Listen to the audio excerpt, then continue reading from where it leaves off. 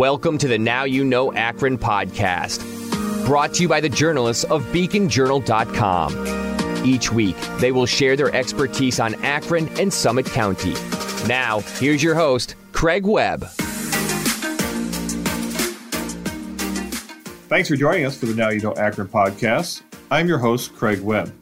Our spotlight topic for today will be taxes. Well, don't click away just yet. This is some stuff you may want to know about. We're going to talk to a tax expert who's going to explain the new tax laws that go into effect this year that could impact next year's taxes on the new ways and how you pay each other over Venmo and PayPal and all sorts of other apps, and whether or not there are some tax implications by using those apps and those ways of paying each other for various things. But first, here's 3 things you should know from recent headlines on beaconjournal.com. The Akron community continues to respond and react to a recent series the Beacon Journal published online and in print about the devastating impact to the community when the Interbelt was built and the disruptions it had to Black-owned businesses and families who lived in its path. We will continue to cover that story with updates and the latest plans for the Interbelt now that it's being decommissioned and no longer a road, and what the future holds for that swath of land just off downtown Akron. While cases of COVID are dropping in the region, there's still plenty of cases going around, and also the impact of rules by Northeast Ohio hospitals that have placed workers on leave for refusing to get the COVID-19 vaccine. Those numbers of workers who have been placed on leave number in the hundreds. Our reporter Betty Lynn Fisher has been reporting on this and other stories related to the pandemic. A recent water main break that created havoc in downtown Akron and ended up closing business and streets has raised the question, just how old are some of Akron's water pipes? Our reporter Abby Marshall did take a look at that and continuing to meet with city officials to discuss what the future holds for these aging infrastructure in the city center. For more on these stories and others, we encourage you to visit beaconjournal.com and our various apps, and also our print edition for subscriber-exclusive content that you can't find anywhere else.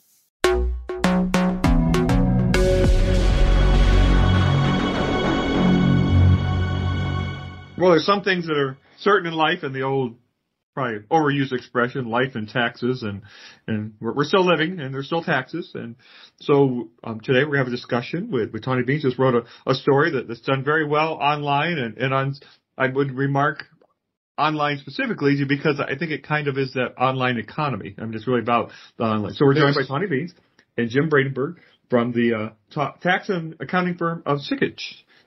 Welcome. Good morning. All right, Tanya, I guess I'll get started. Your story, have you tell us a little bit about what your article is about, and it's something that my children, the last 2 years kind of dragged me into. I'm an old fart, so therefore I was kind of reluctant to use these online paying apps, but I use it all the time now. I mean, not all the time, but more than I did. So why don't you tell a little bit about your story and how it came about? Yeah, so essentially the story is just clearing up some rumors and just dispelling bad information. A lot of people are under the assumption that everything that they use, Venmo, PayPal, any of these kind of like third-party like transaction apps for Zelle, there's been a whole group of people that have heard that they can't use these apps anymore because they're going to be taxed on everything. So they go back to cash. Actually, really, I didn't even know anything about it until I saw something on Facebook that my friend shared. And it was pretty much just a Facebook post, as many of them are, full of misinformation saying people trying to pay, back for cookies or rent or anything. Everything's going to be taxed. Don't use these apps anymore. And it was just a mess. So me, who uses Venmo, PayPal, all the time, I was like, well, I need to know what's kind of going on with this. So I started to look more into it and, of course, found out that most of that wasn't true, and then started asking people in my own, family and friends, and they were like, oh, I need to know if that's true because I use it all too. So I just started to look into it. And then luckily I was connected through Sickich to Jim, and it just worked out that I was able to collect all this information about what's really going on with that and what people need to be caught, like if people really need to even worry about it, which for most average people, they don't. So I guess that's where Jim comes in. So, there was a tax law change, right? We wouldn't be having this conversation if something didn't change, right? So something did change in the way the IRS and the federal government are looking at these type of transactions. Yes. Last year, just about a year ago, last March, the American Rescue Plan, again, was really, I think, the third major legislation that Congress did, dealing with, the pandemic to provide relief for businesses and individuals. You had people who are familiar, they got another round of the individual rebate checks that they had and a number of other changes for business as well. But one of the things that was in that bill is related to what they call, and Tony mentioned it, the third-party settlement organizations. So that would be like let's say your PayPal, that if they make payments in a year, whether they have to, do any tax filing with, and it's a Form 1099-K is the actual form that they file each year. And in the past, they had a requirement that if they paid to a recipient got it, if they got more than $20,000 in a year or had more than 200 transactions in a year, they would need to fill that out and provide that to them. And what this tax legislation this past year did was to reduce that down to $600. Okay. And there's no limit as far as the number of transactions with it. So it's just a $600 level with it. So that's one thing that will change again. It starts for the transactions that happen this year, but it'll be the reports that are filed next year at this time, at the end of January and next year at this time. So it did reduce that threshold quite a bit then. Okay, so this is where maybe the misinformation comes from. I'm thinking about, like my one, I'll be anecdotal for myself. We have a child who's taking a trip to Washington, D.C. And so the organizer had a bright idea. Let's just collect the money through Venmo or PayPal or, some of those might be above that $600 threshold for, like, say, a trip. Now, clearly I'm not being paid. I'm just giving this person, the poor schlep who volunteered to be the treasurer for a class trip. Would they kind of find themselves a bit in a pickle? With this type of law? Good question with it. What it indicated when they made this change, they also indicated that it's for goods and services that are being, paid for. And, so if it's a reimbursement of an expense or like a donation or something, they wouldn't have to issue it for that. But I think what you're bound to do is you may get situations where, the third party group may issue these forms and perhaps, issue them, maybe when they don't need to. And, a couple things could happen with that. One is if you got one and maybe you didn't think you needed it, they will indicate, as a phone number right on the 1099-K, if you get that, to call them in and say, I received this, maybe the amount is in error or maybe I shouldn't have received it, and, talk with them on it, and maybe they will correct it with it. Or the other thing is if you got one and it really has, let's say you're not in any trade or business, you didn't have anything to report, keep the form, but just, keep it in your file or talk to your tax advisor. Say, I received this. I don't think I have to include anything. I called them. They wouldn't change it. And I think that, you document in your file that, you didn't need to include that. And, I think you should be fine with it then. So, but anyway, I think we're going to get situations, especially, next year when we get the first year when they start issuing more and more perhaps of these forms, that you're going to get some of those questions and situations that you mentioned there where, maybe somebody got one, maybe it was inadvertent or an error, and, we'll need to get that perhaps clarified. This is broad generalization, but I think, have you ever tried to deal with an company? I'm sure they have a bank of 1,000 people standing by to take your call. Yeah, I know. It's a bit of a, it's not like you walk into Huntington Bank and just start pounding on the counter. That when you're dealing with these folks, I find it would probably be a bit of a labyrinth itself trying to get someone on the phone or even, I can't imagine. Because, you think about the person in the class trip at $600 a pop times a bus of 56 kids, it almost looks like you had a full-time, pretty good paying full-time job. Right. That total amount would be a significant, and does it make a difference in how should people not be so flippant about what they're saying, the purpose of the expenses? I know you can put like a memo line or emoji or something. Would that help you avoid some of these pitfalls? Instead of saying paid for services, or put something like you reimburse for pizza. Should you be more specific in your transactions? I think that would be helpful. If there was something like that, especially if it was, especially if you're not in the trader business in the first place with it. Again, if you're just arranging a trip, as you said, like that, or you've just got some friends and you're getting a dinner or pizza or whatever it might be. You're not going to have that concern. So yeah, if you want to document that it was for that, I think that will help, to help clarify any questions do come up with it later on. The other thing to note, I just wanted to mention here too, that, again, it's these third party, organizations, again, the, PayPal or Venmo that have this threshold that's going to go from 20,000 down to 600. And again, no threshold. But if it's a direct pay from a, credit card company, not going through a third party one, a direct one, then there's no threshold. It starts with the first dollar, if you will, and that's always been the change. That didn't change as a result of the law. That's been the rule with it. So if you're getting paid, let's say directly from Visa or MasterCard with it, the rule has been that you're going to get the same 1099K, and there's no dollar threshold they're just going to send that to you. So if you are in a trader business and you accept those payments, you're going to be receiving that. And that's been the rule for a number of years. So maybe we need to back up a little bit and help me understand. So does PayPal or Venmo, take Connie, for example, do they know that she's an individual and not a trader business? Or are they going to treat everyone the same with these type of forms? And it depends. So from what I have seen, so I have both PayPal and Venmo, and I occasionally use Zelle. And then there's also Cash App. Those are the big ones that I am aware of. Zelle, I talked to them. They are not a part of this at all. They're under some sort of exception, I think, because they aren't they're not considered a third party. They do things between banks. So they're completely excluded from this, according to them at least. And so Cash App actually has separate business accounts. It's only the business accounts that are even going to get a 1099.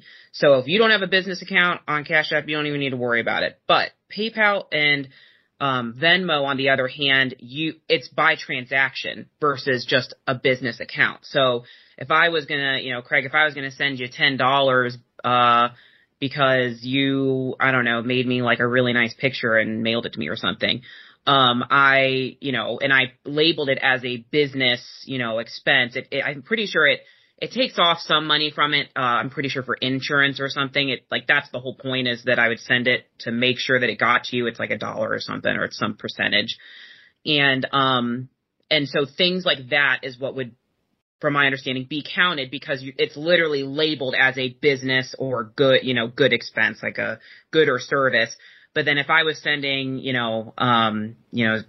Jim something that's just like, oh, hey, thanks for here's my portion of the pizza, and I don't label that as a business, or, I don't put that toggle on, then, it would go unnoticed. I guess it wouldn't or shouldn't be in those kind of 1099 reports. That's Correct. my understanding. Correct. Right. So it needs to be for trader business with it, that you have that. So then in that case, if you got a number of those $10 ones where you were set, doing it in a trader business, and that amounted to over $600, then PayPal would give you the form then. So that's what they're trying to do, is distinguish if you're in a trader business and you're getting it for good or service, and it amounts to over $600 starting this year with it, then they'll issue you that 1099K. So, for example, I have a daughter at Ohio State, and she has a roommate, and they're trading money back and forth. They're like day traders. Rent. Oh, sure. This is the rent. I mean, but it's significant amount because they're paying half the rent, then they're paying half the rent. But you owe this bill, that bill. As individuals, they wouldn't necessarily get these, or would Correct. they? Correct. Okay. So this they is would only not get that. If I'm getting a Venmo from, let's say, Pizza Hut for some reason, is giving me $20, that would be because they're a business giving it to an individual. They would have to report that. Or if I were a business giving it to someone, because I'm a registered business. Yes, if you were, if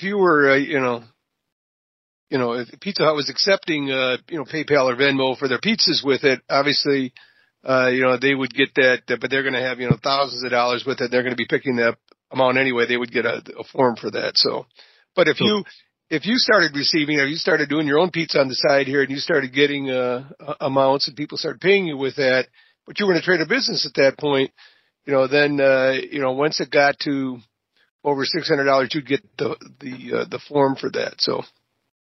So individuals shouldn't necessarily pay. So in the case of our person organizing a class trip, they're not a trade or business. She's just an individual. She probably, even though it's a significant amount, should be okay. Yes. Theoretically. That'd be the general. And that's why I mentioned before is that, if they get one, and maybe it's, again, maybe in this transition one, this third party one sends it out, and maybe they shouldn't have. Again, that's where maybe, as you said, you try to make that call if you can get through to them and get that corrected, or just indicate, hey, I'm not in a trade or business with this, and just realize that they may, I would talk with their tax advisor with it and say, I got a form here, I tried to correct it, but they wouldn't do it, and, kind of how to deal with it at that point. So as your accountant what's your advice? What's your thoughts on these transactions via these I don't want to say social media, but these electronic, new apps? Are you wary of them, or what's your advice to clients, or even a client who has a daughter or a son, and do you prefer the old-fashioned way, or you think this is, from an accounting point of view, are there some pitfalls using these apps? Good question. I think what you're seeing is, again, if somebody's in a trade or business, again, they're trying to adjust, if you will, or be flexible to deal with some of the new, what's the latest, if you will, as far as, if they're trying to attract new business with it, they have to, especially if they're trying to appeal to maybe to some of the, the younger market out there for them, that they're going to have to accept these payment options out there with it. So it's not only the regular, cash or check they may have coming in, but now they're going to get some of these other payments with it. But that may be an important part of their business as they're trying to grow their business, that they're going to have to accept it. And with that comes, maybe some additional reporting that they're going to have to deal with on it. Whatever they receive in income, whether it's from a third-party one or whether it's directly from a credit card company or cash or check, they still have to report all that income. It's just now that they're getting some additional forms that are getting reported that may help them at the end of the year determine, how much they actually did receive from this. And then it all ends up on their tax return that they've got to, to decide how to report and what to include on their return then. And these are probably folks that go to farmers markets and perhaps Etsy and, small, right. I'm making cookies, or, my jelly bean business, although I think jelly beans are hard to make, so probably not a good business to get into. But yeah. So these are those folks. So my other question is, I'm a little curious, and I've kind of thought this, is there any reporting on these cash apps for significant amounts of money that sit in an account and maybe just sit there? That their advice is to cash out. That the right, because they're not FDIC insured. If for some strange reason one of these apps were to implode tomorrow, if you had money, you're not necessarily insured on that money. And what's your advice to folks who maybe use this as a savings account? Probably not good idea. Good idea. Yeah, I would think, once they would get paid with it, to, especially if it was a trade or business, you'd want to convert that and have that transferred over to your regular bank account or checking account that you had for the business, whatever the time frame was. As soon as they could get that transferred over, I think would be probably the recommendation, that is to get that in their account, not let it sit there, for any longer than it necessarily needs to be. And I don't think, the other thing is, I don't know that that they would pay you any interest for having it sit in there. And then two, again, if something happened to it, and you'd lose that again, then it would be, even worse with it. So I would think just to get it transferred over, just like you would anything else, if you were a business, a restaurant or any business that gets, cash or check or other deposits, again, you're going to make deposits at the bank on a regular or daily basis with it, and I would think the same thing in this case is to, transfer that over to your bank or checking account as soon as practical. So, Tanya, this should not be your Cancun account. Perhaps this might not be a good place to park your reimbursements from your. So, what's your thoughts? Your friends and talking, if you've done the story, do you think people are starting to understand that maybe it doesn't impact them, or you think there's still a lot of misinformation or just confusion out there? Yeah, I think it has helped people. When the story first came out, I actually got an email from a very nice woman who just emailed me just to say thank you, because she wasn't sure what to do about it, and she, it cleared some things up for her, because all she was seeing was stuff on Facebook, and she wasn't getting a nice, straight, probably reliable answer on what the new reporting requirements would mean to her. So I do think that it's at least helped one person. I know it's doing pretty good online, so a lot of people are reading it. Personally, I know that everyone I know that uses Venmo, PayPal, anything, which is just about everyone I know, has asked me about it, and I've directed them to the story, or whenever I was writing the story, I kind of gave them the basic details, and they've all have some sort of idea and taken their, whatever appropriate action they feel comfortable with. But yeah, I'm hoping it's really helped people. I know, most people my age, I know people that work places where their business only does things via Venmo and PayPal. So they were like, what are, they have a small business, or they work for a small business, and they're like, is this going to put us under? Cause they don't know if they should be paying taxes the whole time, but, they don't know what their boss does and doesn't do, or doesn't know. So they were kind of worried about that. And, so they were able to have those kind of conversations to make sure that their jobs were okay, and stuff like that. So I'm sure it'll keep reaching people. And if people ask me about it, I'll keep sending them towards the story, but, there's still a lot of stuff out there. Luckily, I haven't seen anything recently yet that's with more information, more misinformation. But it's always there. You just gotta keep fighting it, I guess. I guess would be remiss, since we have you here. Is this going to be a complicated tax forms this year? We've had stimulus checks. We've had all sorts of things. Is it going to be a complicated year for millennials and young folks and old Gen Zs and everyone in between this year to file? Yeah. Is it? I think, the last 2 years, what we've had is actually the filing date was extended by the IRS, right in the middle of when the pandemic first came in 2020, it, went from April to July 15th. And last year they moved it from April to May 15th. The IRS indicated they don't want to, extend it this year. There's still some things they're working through, but they don't want to, move the filing date. But as far as some things for folks to, be aware for this year, one, again, we did get another round of again, I mentioned these rebate checks, these economic income payment ones that came out last March was the third round of it. There was, the initial one in March of 2020. Then we got the one late December, early January of 2021, and then last March we had the third round with it. And those, again, if you receive the payment with it, I would say that I think they sent a letter with it. Just be aware of what you received with that, because that will need to, get reconciled on your tax return for this year. And if you didn't receive one, you might be able to get what they call a credit on your tax return if you're entitled to it for 2021. So that's one thing to be aware of. The other one, though, that I think is going to be for some people, one that to be aware of is it started this past July with it, where what they had is there's referred to as the child tax credit. And Congress made two changes with it. One is they increased the amount from $2,000 for a child up to $3,000 a child. And if the child was under age 6, it went to $3,600. So it's quite an increase in the amount of that credit. And then they did is they said, well, since it's a half a year, they kind of estimated what they thought your child credit was going to be and gave you, for half a year what you're going to get with that. Then they spread that out and gave you a monthly payment in that, for 6 months, starting from July through December, of what your, this child credit was going to be. Well, anyway, when you get to your 21 tax return, you've got some of that credit in advance. So, you're not going to have that credit when you file your tax return because you already got some of it ahead of time. So it's going to be a little less of a credit, for a child credit when you file because you got, some of that in advance with it.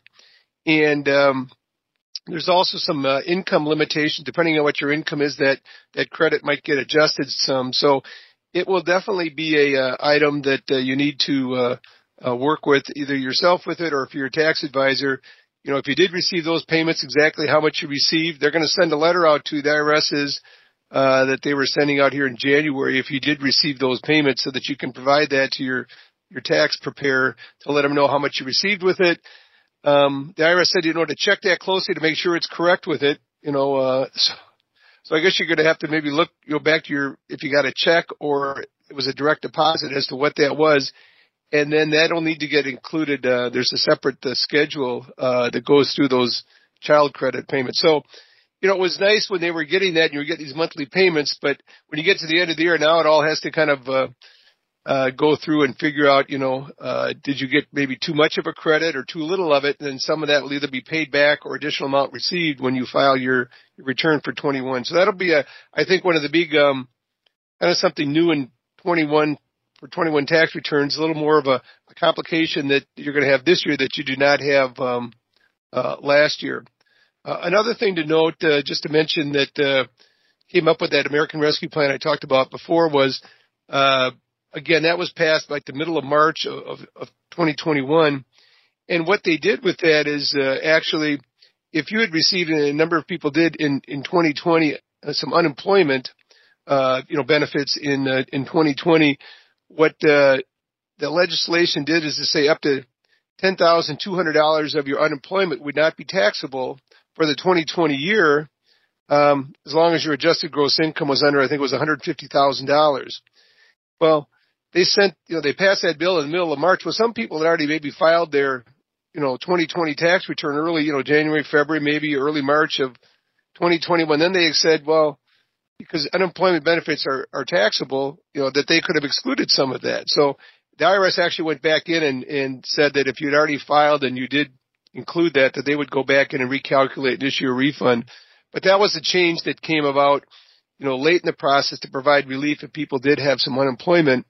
But that's not available here in 2021. So if somebody had that exclusion that they got, for their 2020 tax return for any unemployment they received, and let's say they also had some unemployment in 2021, they will not have an exclusion available for them here in 2021. So those are a couple of the items that, just to be aware of. Again, these rebate checks, the child credit, payments that they may have received in advance, in 2021, and then unemployment. So a couple items to be aware of that, again, whether they're doing their return themselves or having a tax preparer do that for them. So.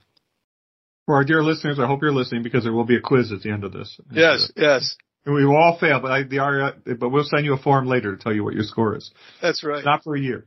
And just before I let you go, I do want to, I'm kind of doing the math in my head. Some folks may actually, who have children, may see less money back this year because if I'm doing the math right, you got over half of, even though you're getting more back, you got more because they increased it, you received half of it. So therefore, those who would just get in a lump sum the following year probably get a little less. So their income tax refund may be down this year because they've got some of it already. Right. That's right. That's the situation that's going to come up in some cases. You're right. Is that they may usually have gotten, let's say, a refund, $1,500 to $2,000, let's say, each year, and they kind of have, maybe grown used to that. That's their refund each year, and then find out that maybe this year it might be at a break even, or they might even owe or something. And say, well, what happened this year? Well, part of it might just be because they did get that advance payment, this last summer and into the fall here with it, those payments, and they got that in advance, but they kind of out of sight, out of mind, forgot that.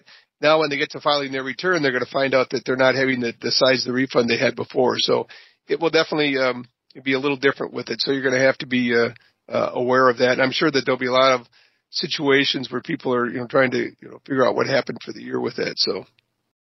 Well, it's not like another podcast. It could be, yeah. That'd be a good one to do at some point, is to go through that. Because again, I think there'll be some a lot of questions out there. I think in fact, I saw the form that they had to go through just that child credit. I think it's 3 or 4 pages. Which you think that would be pretty straightforward. How many children do you have? Here's the credit, multiple. And it's like I said, it's pretty detailed with it. So.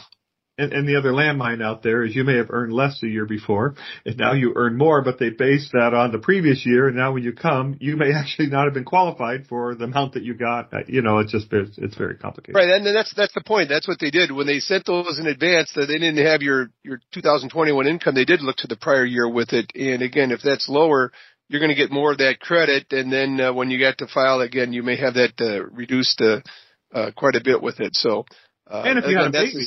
that wasn't the year before, then you got a bonus. I know it's too much. It's up, it's down. Who knows? You're all. Yeah. Well, thank you so much, Jim and Tawny. This was fantastic. We could go on all day, and we probably should because it's a very complicated topic. But thank you so much for joining us. Sure. Thank you. Enjoyed it very much.